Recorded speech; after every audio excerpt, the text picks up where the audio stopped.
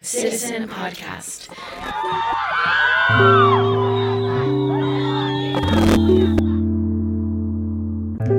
Hi, my name is Carrie Kelly, and welcome to another episode of Citizen Podcast, where we are exploring a citizenship of solidarity and how we show up for each other.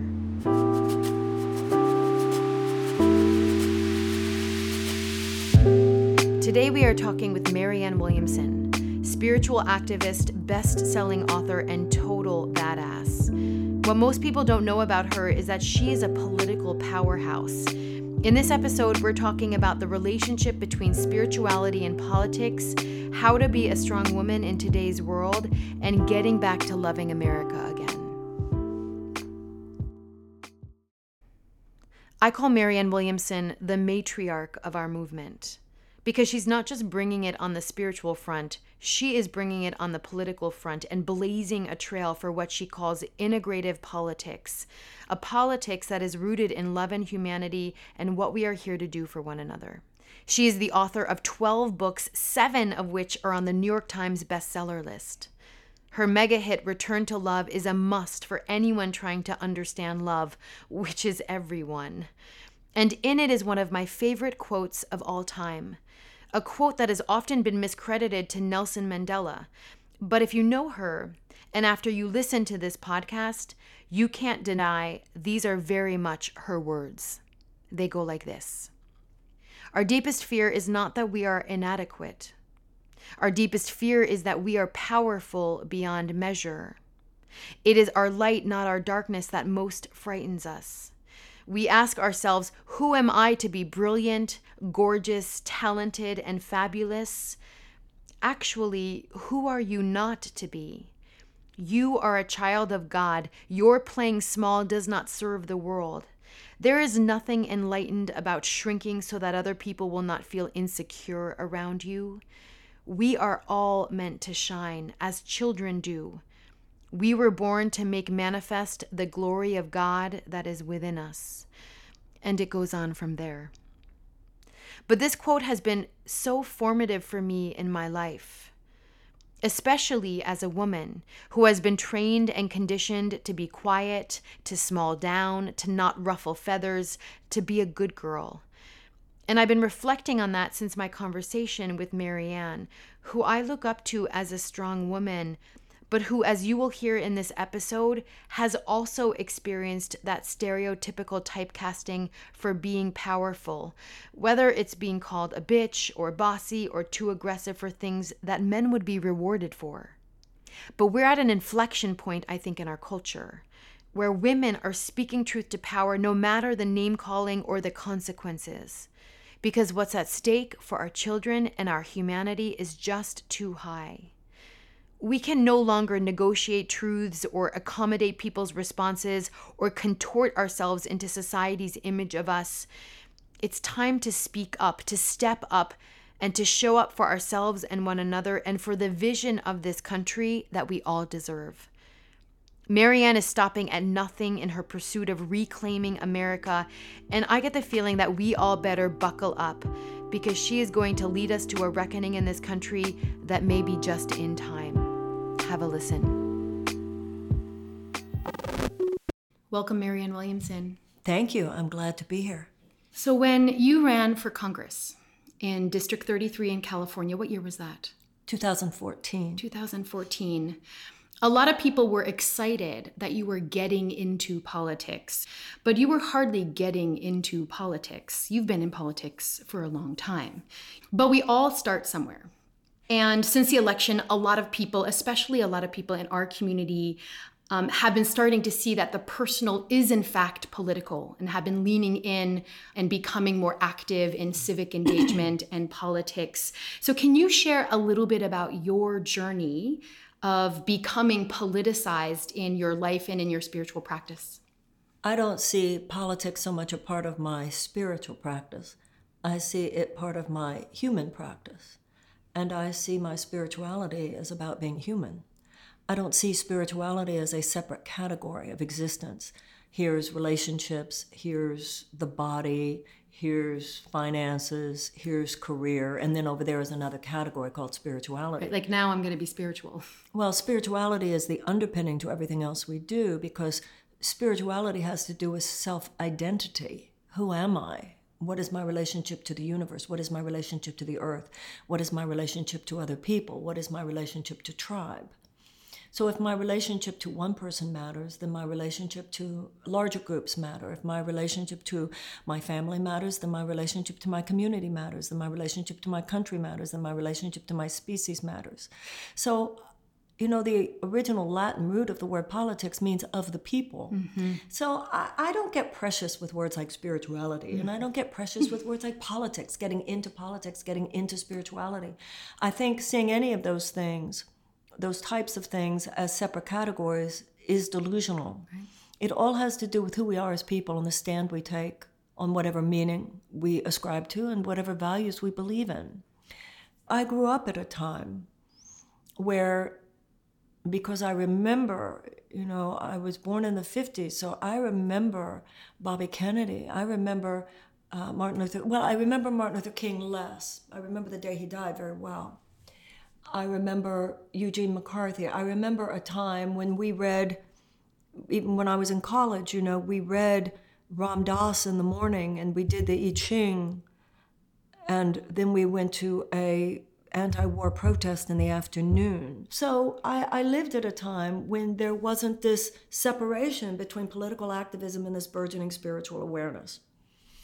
After the assassinations, once they killed the Kennedys and they killed Bobby Kennedy, they killed Martin Luther King, and then particularly once they killed the kids at Kent State, there was this separation that occurred because it was as though the bullets that shot them psychically shot everyone. There was a very loud unspoken message to those assassinations, and the message was very clear. It was, you will do whatever you want now, disperse, do whatever you want in the private sector, but you will leave the public sector alone now. You will go home. There will be no further protest. We live at a time where everybody likes to think they just invented something, right? This is not something new. This is something that's been a little bit eclipsed and hidden for a while, but it's really the reemergence of a conversation which was already brilliantly and eloquently articulated by King, by Gandhi, and by others who knew that an internal as well as external shift would be necessary in order to fundamentally change the world. I think at this point, and I think that if Dr. King were alive, he would agree, I think that we are clearly at a point where it is as true now as it was in his time when he was dealing with racism and the underlying racism that was at cause in the institutional horrors such as institutionalized white supremacy, segregation in the American South, and so forth, that we need that metanoia now. We need that change of heart now, just as urgently, or any external changes we make will not be fundamental. You can't just water the leaves.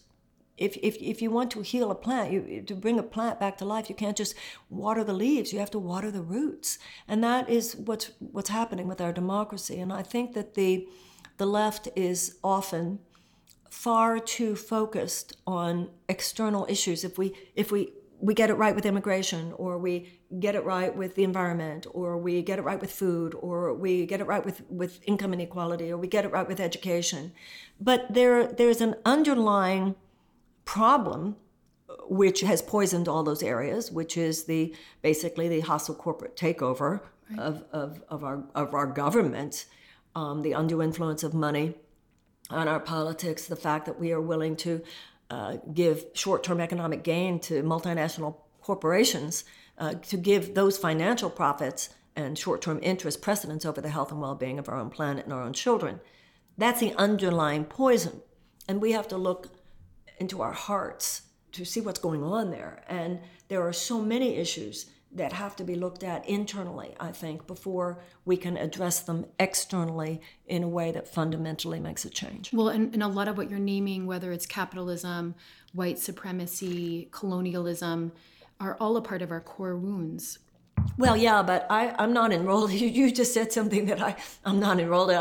I'm not one of those people who sees capitalism in the same category as colonialism. Runaway capitalism. Capitalism that is deviated from its ethical core. and some people would disagree. Some people think that capitalism is inherently evil. I don't. I think that it is capitalism, even Adam Smith said that it cannot exist, it cannot thrive outside an ethical core. So I think it's the deviation of modern capitalism from an ethical core that is the problem. And so to really make a distinction there, talk about a free market economy, I look at the way you're dressed, I look at the way I'm dressed. Let's not go pretending that we're not participating in a free market economy. And also let's not pretend that it would be a good thing if money stopped flowing. There's nothing beautiful or holy about breadlines. So I think that we need to have a sophisticated economic conversation. And I think that people in the spiritual community, there's a danger there of a rank hypocrisy. If people who are buying $150 yoga pants are just glibly deriding capitalism. Now, one of the things that Gandhi talked about a lot was how the economics of a nation should be just like the economics of a family. So I don't think it's something that we have to, one of the things Gandhi said was that the idea that economics is a verifiable science is one of the great evils foisted upon the human mind. We have been trained to think that economics, quote unquote economics, is this science that only a certain breed of people of a certain kind of understanding could possibly understand. I think we need to bring it home. It has to do with how much should I charge for this product in a way that you get a benefit. Like, let's say if I write a book, okay, I'm a writer. So when things work well, I put in a large amount of energy writing the book. The publisher puts a large amount of investment publishing the book. And then the exchange of money has to do with somebody who buys the book, whose whatever they were looking for in buying that book will be increased energetically because they bought it. So when that works well, all three participants in the arrangement benefit. Right. That's economics. That's righteous capitalism right there. That's righteous free market right there. So what do you think has gone wrong in capitalism that we've forgotten that? What's gone wrong is whenever you are looking for, when you see your fiduciary responsibility, which is the corporate matrix here, as the idea that you're making more money is more important than the righteous balance of energy. Profit over people. Profit over people. And I don't think profit has to be over people. Profit can be with people. There is such a thing as righteous economics. There is such a thing as a moral economy. I mean, people have been talking about the moral economy since the 19th century. Now, it's interesting because I think a lot of people who talk about a moral economy today think, you hear a lot of people talking about how we have a moral economy in a little town in Oregon. That people are real, most of the conversation about a moral economy right now has to do with local economies. And I don't think we can afford to keep a conversation around a moral economy only in terms of local economies, because I'm sorry, it's too late in the game. It is a globalized economy. So now, but there is also such a thing that, we used to call it blood money. You simply don't do it if it's the wrong thing to do. One of the things you see in politics today, whether it has to do with the NRA, you hear this a lot of times about the NRA, but all kinds of issues where politicians don't vote the way their own heart might dictate. They don't vote the way their own conscience might dictate. They don't even vote the way polls show the American people want them to vote, because it would be risking their career. Mm-hmm. Well, you know what? I want to shout at television sometimes. What makes you different than any of the rest of us? All of us have to make ethical decisions in our careers. All of us have to say at various times, if I do this, I might lose my business. If I do this, I might lose my job. But it's the wrong thing to do. I'm not going to do it. That's when your society falls apart.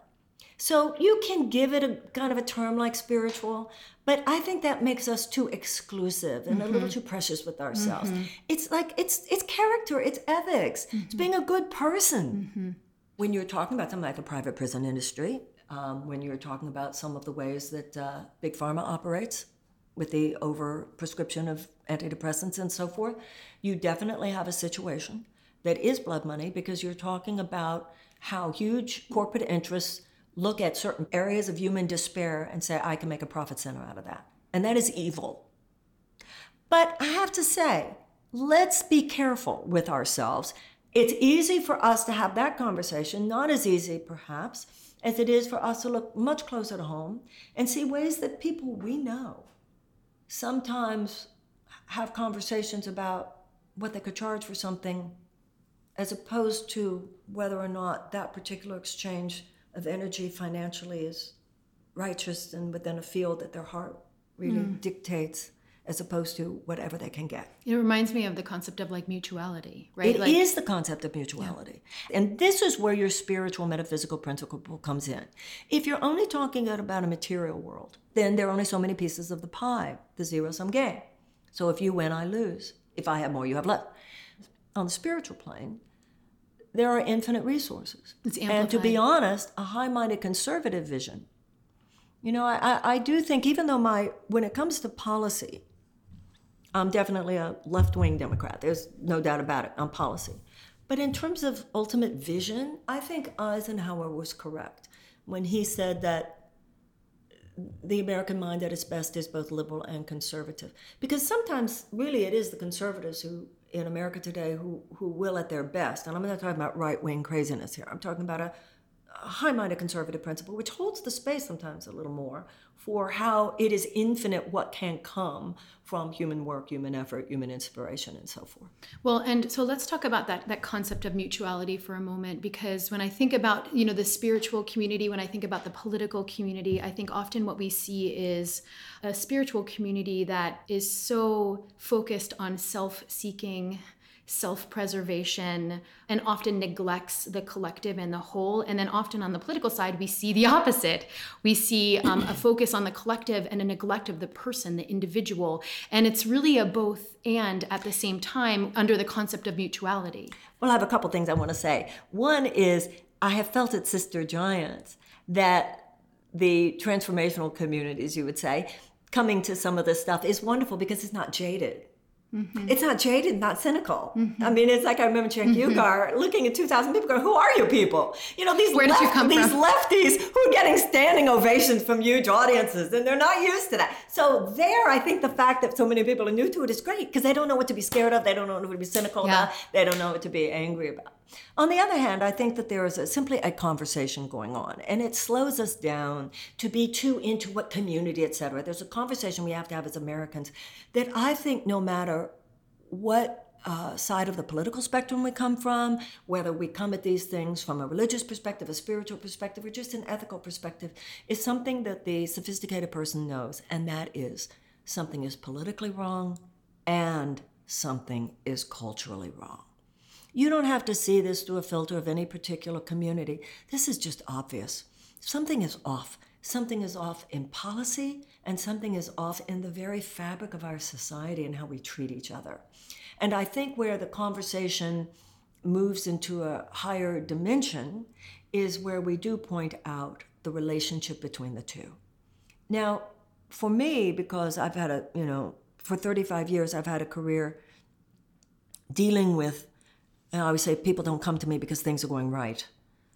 So people in crisis is a topic that has been the core of my work for 35 years.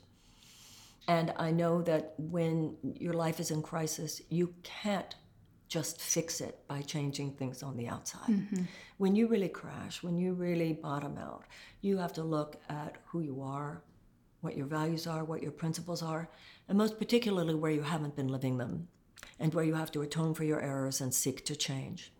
But I've also seen, and I think many people are, and this is what you were saying, just like years ago, people would take their messed up adolescent to therapy and say, fix my kid. And the therapist would say, your child does not live outside the larger context of the family dynamic. So I can't just, quote unquote, fix your kid. How does the whole family work? And I think that that's what we're beginning to see now, that you can't just address individual concerns when the individual is dwelling within a larger social system, which is so toxic and dysfunctional. We have to transform the And whole. you see this today. I think that we have millions of Americans living in chronic economic trauma. And to realize that all that a nation is a collection of individuals. So the same psychological, emotional, and spiritual dynamics that are at work and need to be investigated in order to heal one life are at work and need to be investigated and navigated and healed in order to change a society. And that's what the new conversation is, the new whole person politics.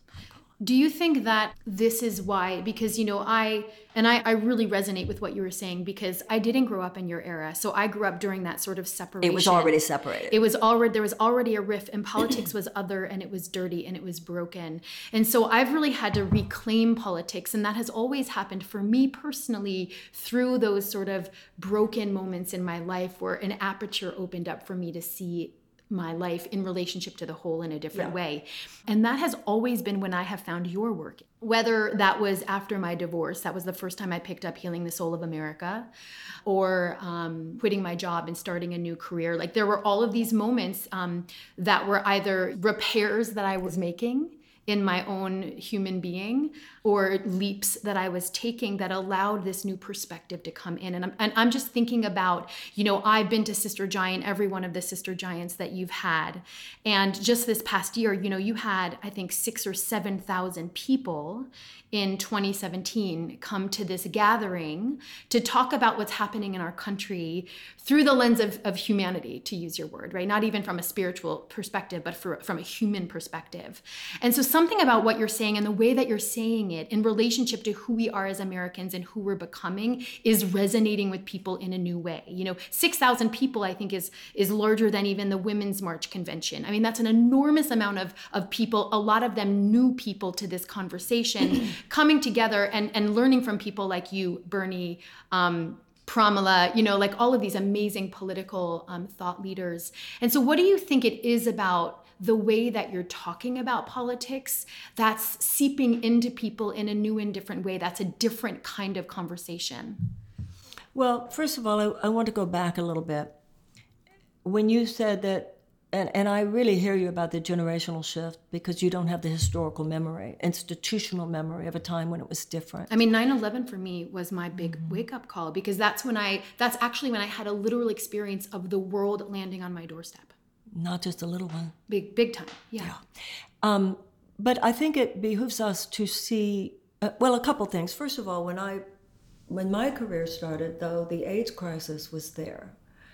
So even in my career as a teacher of A Course in Miracles, larger societal issues were always in front of me, because the AIDS crisis was right there when I first started lecturing. So I never, even putting aside my historical memory, I never had an experience, even as a spiritual seeker later in my life, of the larger collective issues not impinging upon individual concerns. I think two things need to be looked at when you say that the quote-unquote spiritual community saw politics as dirty and over there. Two things. Well, I think everybody actually in my era had that experience or that perspective. So let's talk about why that is, because I think that needs to be addressed. First of all, the fact that we stopped teaching civics. Right. If you weren't taught civics, if you weren't taught what the Bill of Rights says, you don't know to be appalled when you start seeing it undermined. If you don't know American history, you don't know what a glorious story this is, and you don't have a sense of your own responsibility to its furtherance. That's number one.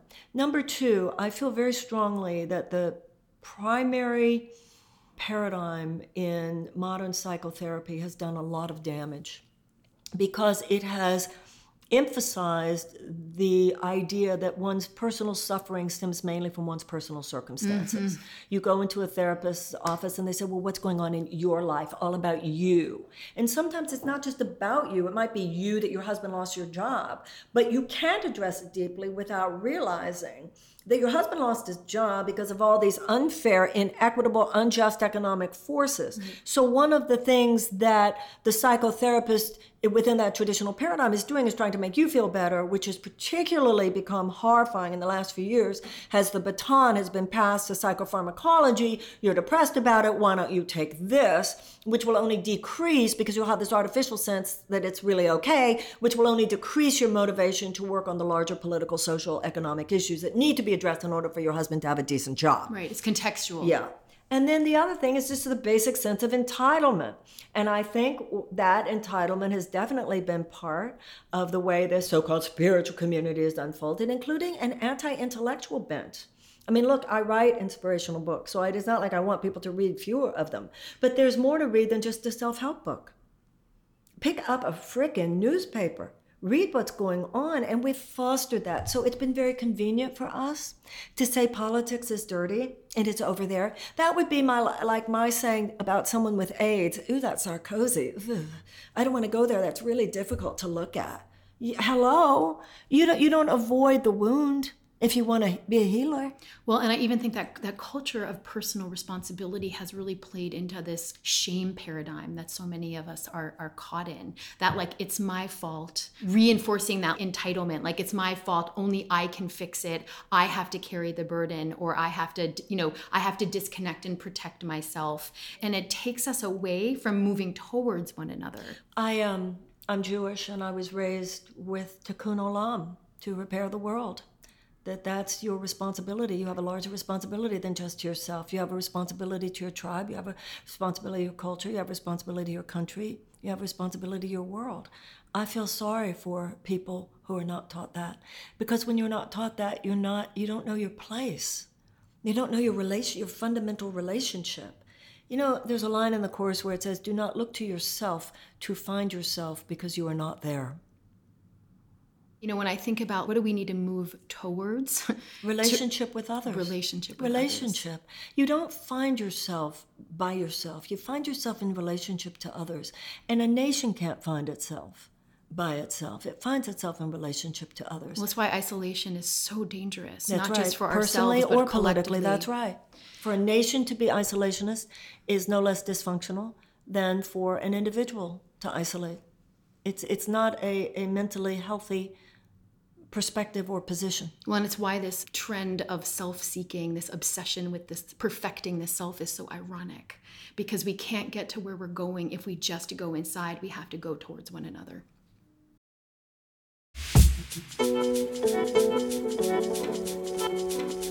I want to give a shout out to our community of supporters on Patreon, without whom this podcast wouldn't be possible. Citizen Podcast is reimagining citizenship for all of us.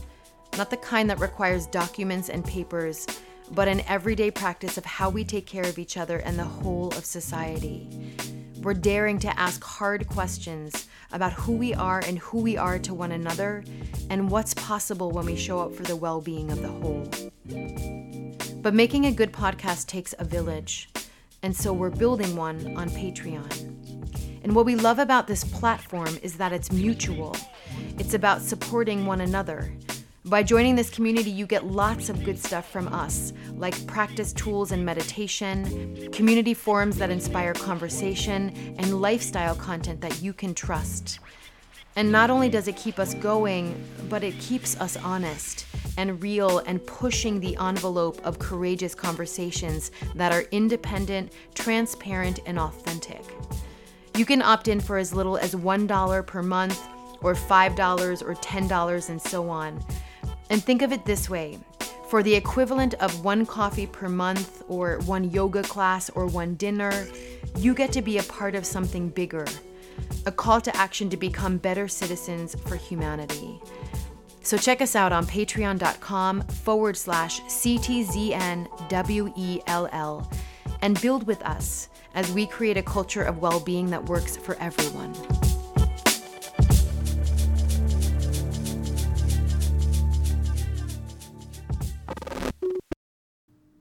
Okay, I want to shift gears. You recently posted on Twitter this, the old, I'm going to call it paradigm. American women think, wow, that seems crazy to me, but keep their mouth shut. The new paradigm is that American women think, wow, that seems crazy to me, and then they say no.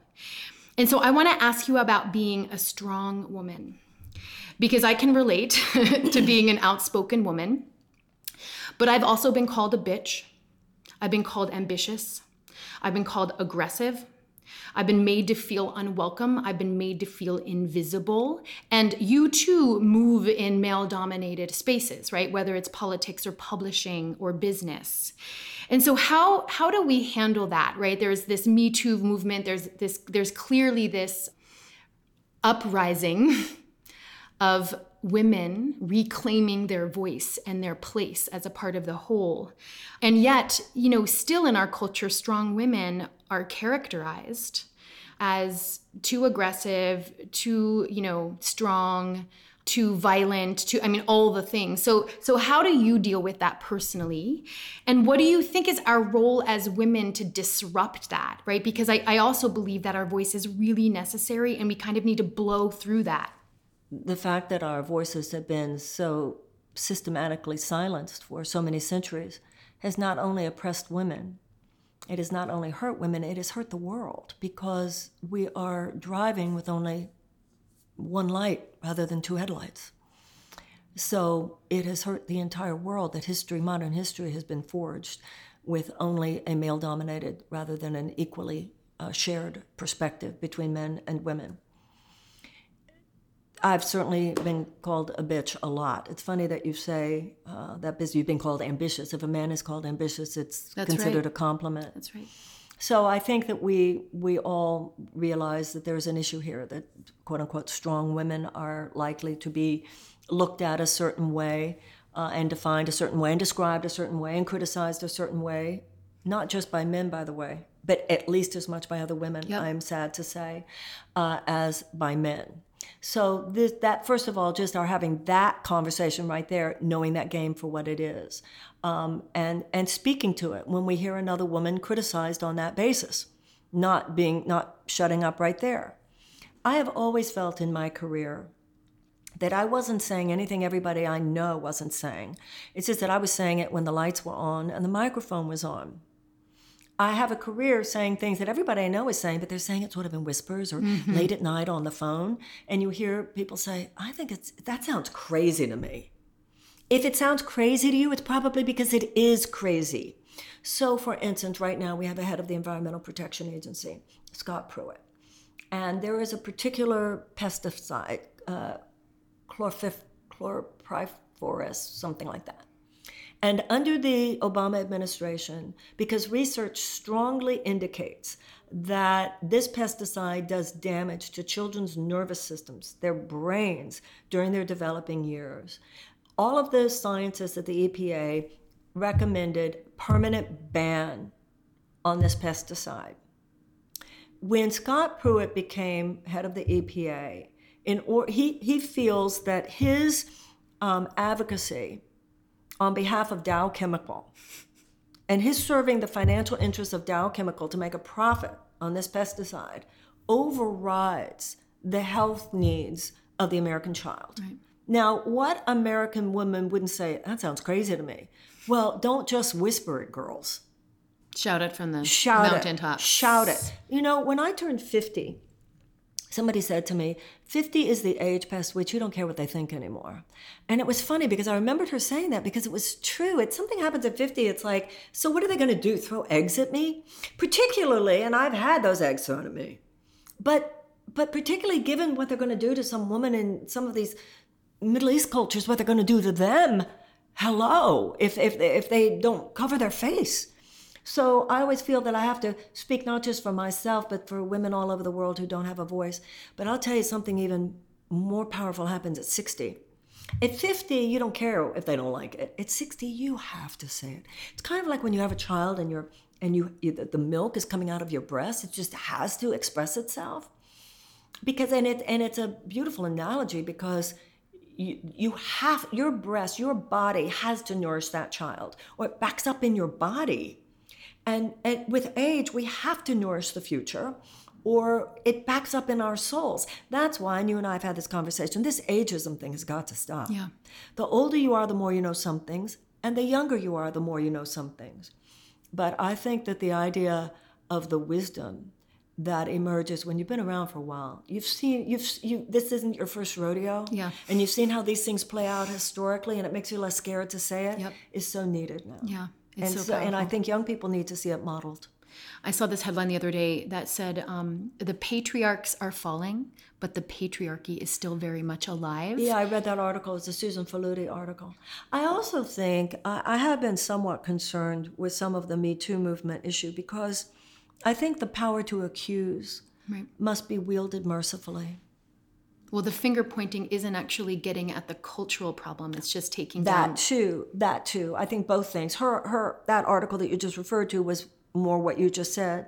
But also I think we need to remember that some of the men being accused, and in her article she talked about how much easier it is to just point your finger at the patriarch rather than do this sort of less sexy work. Yeah, the insidious work. But of dismantling the insidious Yeah. systems.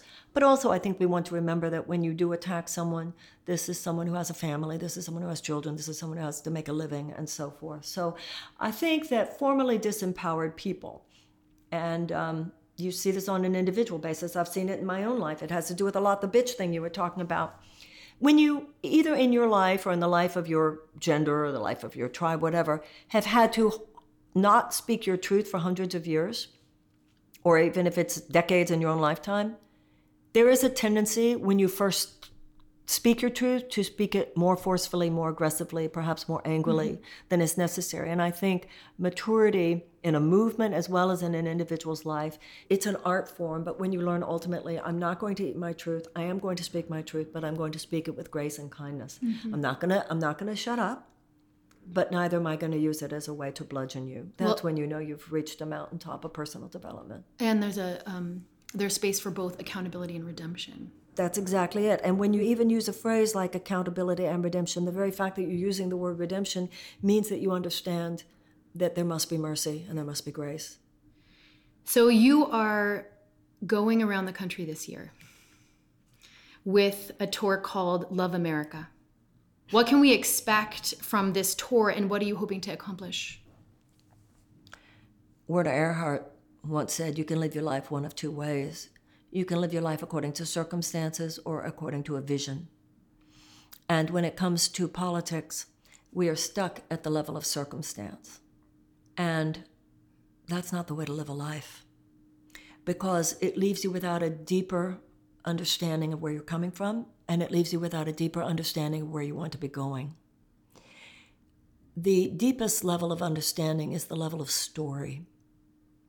When I was little, I went to camp, and I come from Texas. And I remember a woman who said to me when I got to camp, "Who are your people, honey? Where do you come from?" And that was very typical of the time and the place. "Who are your people, honey? Where do you come from?" And a lot of times we ask ourselves, who are my people? Where do I come from?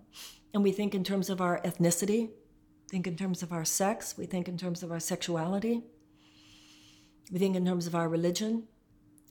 But we do not have a deeper conversation today for the fact that we're American and we come from America.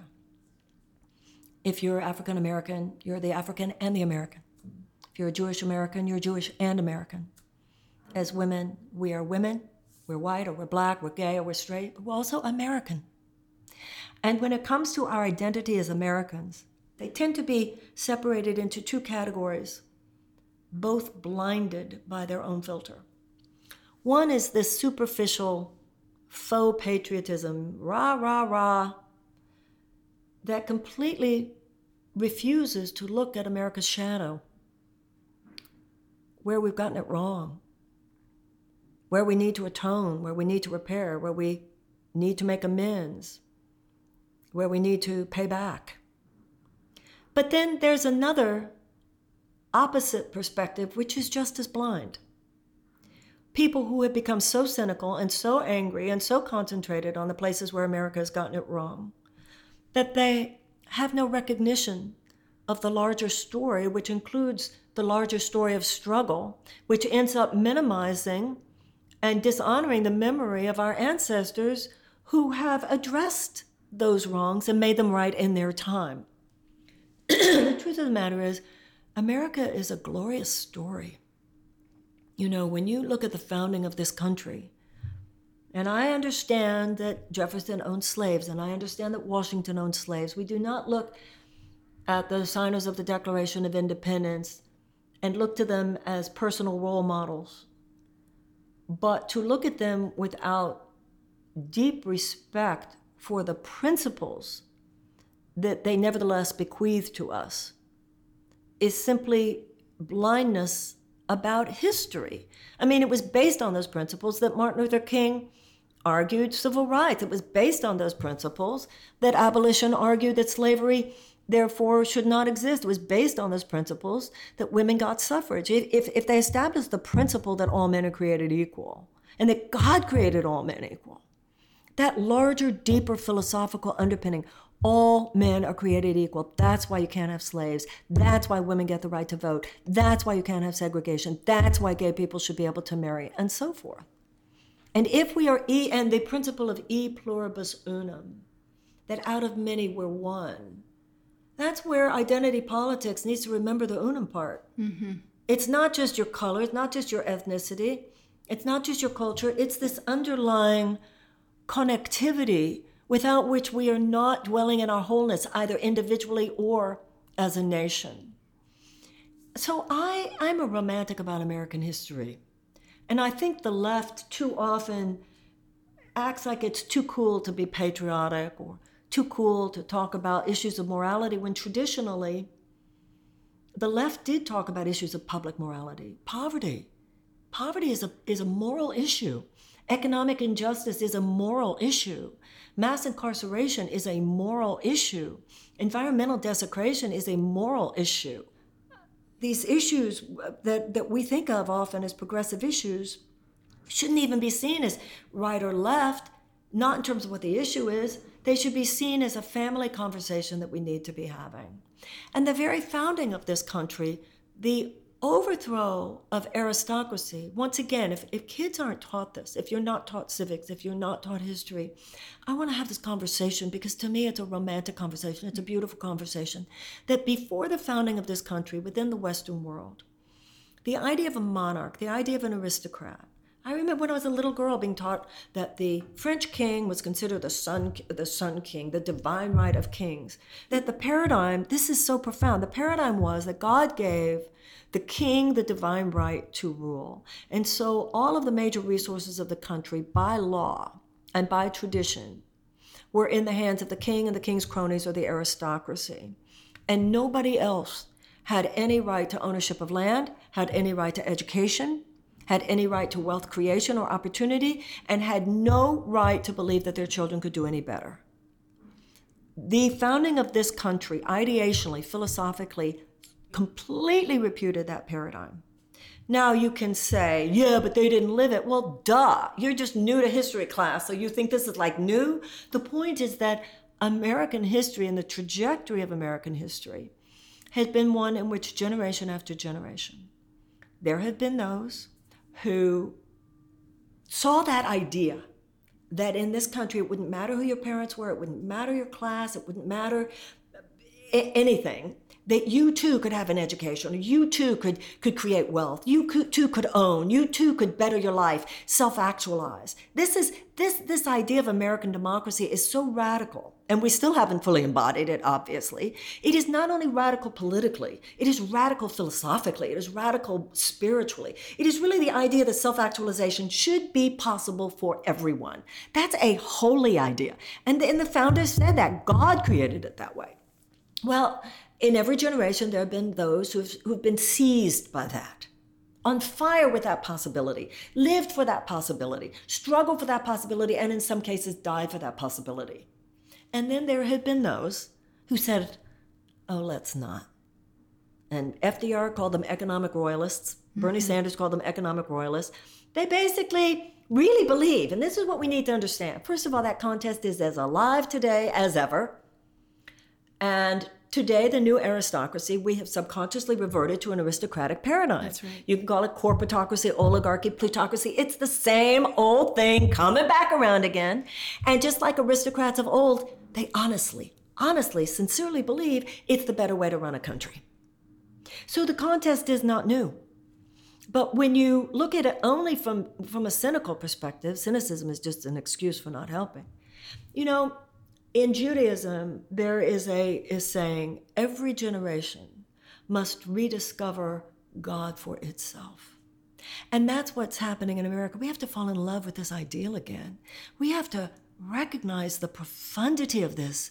It's not just about you getting what you want or about me getting what I want. It's about It's about living into a possibility for everyone. That's what, even in feminism and sisterhood, I think we need to always remember that feminism lacks meaning outside the recognition that sisterhood is part of it. It can't just be that I get what I want. It's that we get. And so if I'm not supporting other women, it's not enough that I'm saying, well, as a feminist, I deserve. Yeah.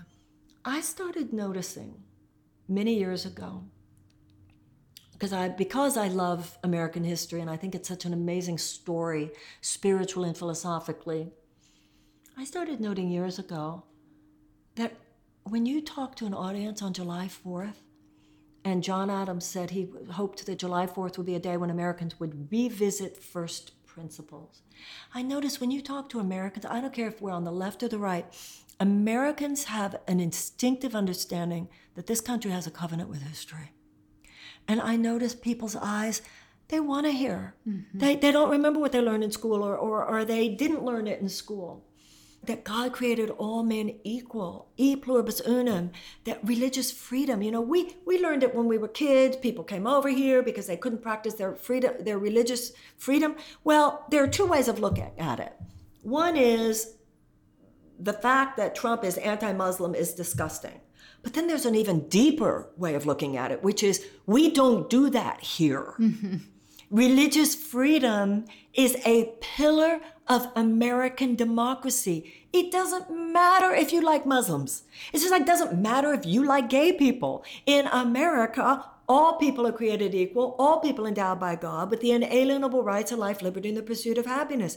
Therefore, whether you like them or not, the Constitution and the Declaration declare that they have an inalienable right to the pursuit of happiness. And so you take it beneath just the personal. It's not about what you like that religion or not. It's that religious freedom is a pillar of American democracy. It's fundamental. Words, exactly. And as a nation as well as an individual, you can't just live according to your circumstances. You have to live according to your values. Another value in America is that the government is supposed to broker the interests of individual liberty with a concern for the common good. That's how our Constitution is written. So if you don't know that, then the fact that the government is basically bought and sold in this system of legalized bribery by corporate interests, as opposed to concern for the common good, you don't even know to be upset by it. Yeah. You don't even know to say, whoa, that's not what we do here. That's right. And then, of course, the last one is one that was not in the Constitution or the Declaration, but was articulated by Abraham Lincoln in the Gettysburg Address. And that's that a government of the people, by the people, and for the people will not perish from the earth. Well, let me tell you something. If we don't act and act somewhat quickly, it's about to. Well, and I think it's profound that you're centering love in this story, because I think that there's a lot of expressions of activism and politics, even on the left side or the progressive side, that leave love out. Every bit. Let us not kid ourselves. A smug, self-righteous, vicious left-winger is no less frightening than a smug, self-righteous, vicious right-winger. I want to tell you something that happened to me not long ago. I put on my Instagram, I have a girlfriend who is a Trump supporter. And she's a close girlfriend. And we have kind of navigated this by, for the most part, we just don't talk about politics. And she had asked me to post on my social media about a skincare line that she is promoting. And I thought, well, how am I going to do this on Twitter? My Twitter is really serious and I can't promote skincare, etc. So I thought, okay, I'll take a picture of her with her skincare and put it on Instagram and make a little comment about how Ilana is a Trump supporter and I'm not, but we're girlfriends and one thing we can agree on is collagen. I thought it was light. I thought it was light and breezy. Well, did you see the comments? I did not. There were some of the comments. Some people were like, isn't that cool? They can, they've carved out this sacred space for their friendship where they're protecting that. And other people, some people, were so vicious and making comments and casting aspersions that were so dark that I ended up having to, I just took the whole thing down. It just was not helpful. But I saw that. And Gandhi said the end is inherent in the means. Vicious, hateful people will not bring peace to the world. And I talked about that in Return to Love, that if we have, bombs going off in our head that we're lobbing at other people, we're hawks, we're not doves. So that's that place, the intersection of the personal and the spiritual.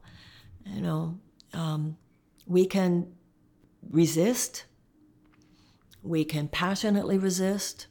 We can passionately work in repudiation of authoritarian policies without personally demonizing anybody. Well, and we can even be angry, Pardon? right? We can be furious and angry. Well, that's a word, moral outrage. I don't feel moral outrage is born of anger. Yeah. It's born of a fierce impulse within the human being to protect life. Yeah. There is a common anthropological characteristic of every advanced mammalian species that survives and thrives is the fierce behavior of the adult female of that species when she senses a threat to her cubs.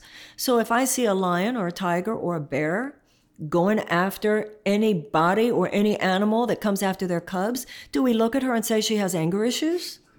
And she's strident and she needs to do some personal work on her anger? Or do we say she is serving the impulse of the propagation and the survival of her species? That's right. And any species that does not protect its young is not displaying, for all intents and purposes, the intention to survive. So if I'm saying, stop right there, Scott Pruitt, I will do anything I possibly can to stop you from allowing the distribution and the manufacture of that pesticide that will kill that will hurt the brains of a human child. Then you're going to call me an angry bitch? And which is a very big issue for women because, I want to be a nice girl. A meaningful life is not a popularity contest. And, if we're going to really be in leadership positions, the real leader is not a people pleaser. What is your vision? Where are we going? Like, what keeps you going in this relentless path that you've chosen for love and justice? In the Course in Miracles, it says that God has the answer to every problem the moment the problem occurs. So from a spiritual perspective, and this is where the deeper spiritual conversation to me does come in, it comes into strategy. So there are two ways of living your life. And this has to do with both our individual as well as our collective movements forward. One is you have to think of your mind and your life as a computer, and you have to bring down a blank document and figure out what to do. The other is that there is an undeletable file. You can call it God's will, God equals love, will means thought, whatever. Mm-hmm. It's divine architecture, just like the acorn already has within it the program to become an oak tree. The embryo has within it the program to become a baby. You and I have within us the program to become the women we're capable of being, and the species has within us the programming to have heaven on earth, basically, a world at peace and so forth. The difference between us and the acorn is free will means we can say yes or we can say no. Right. We can choose now, it or we can't. The beauty of the idea that God has an answer to every problem the moment the problem occurs, this is where you really bring in the spiritual, or love has the answer, whatever language, is the idea that I can't fix it, you can't fix it, he can't fix it, she can't fix it, but in collaboration with each other, we will, as we allow ourselves to be guided, not just to try with a strategic mind, but to be guided. So you need prayer and meditation. You have to go beyond the mortal mind. You will be guided. You will be led into kind of personal purification of fear-based thought forms, etc. And at that point, as the Course in Miracles says, you will not be alone, for you will be joined by mighty companions. So you find yourself meeting other people who are bringing their skill set, their expertise, and you find yourself in a matrix and a network of human interaction where you're not just hanging out with people, you are brought together with people to collaborate in this very exciting collective effort at bringing forth a goodness that none of us alone can bring forth. Well, and that's what the 60s had. It was a sense that we were all doing something together. And I think that that's in the air again today, and it's about time. We are reimagining a citizenship where everyone belongs. And that calls us to fight for the 11 million undocumented immigrants living in the U.S. Among them, 800,000 young people are living in fear because of the DACA crisis. An attack on immigrants is an attack on all of us. We need to fight to keep our families together and ensure the well-being of everyone. Please make it a practice of your citizenship to demand permanent protection, dignity, and respect for our undocumented communities. You can learn more about how to engage at fairimmigration.org and unitedwedream.org. While this podcast is coming to an end, our work in the world is just beginning. This week's call to action is to participate in democracy. Marianne is hosting online webinars called Democracy Calls, and she's touring the country with the Love America Tour, discussing how a revolution in consciousness paves the way to both personal and national renewal. You can find out more at marianne.com. Special thanks to our producer, Trevor Exter, and DJ Drez for the amazing soundtrack. You can check out his music at djdrez.com. And thank you for being here today. You can stay in the know and engaged by subscribing to our weekly newsletter, Well Read, at citizenwell.org. Citizen Podcast is community-inspired and crowd-sourced. That's how we keep it real. Join our community on Patreon for as little as $1 per month so that we can keep doing the work of curating content that matters for citizens who care. And don't forget to rate us on iTunes and share the love by telling your friends to check us out.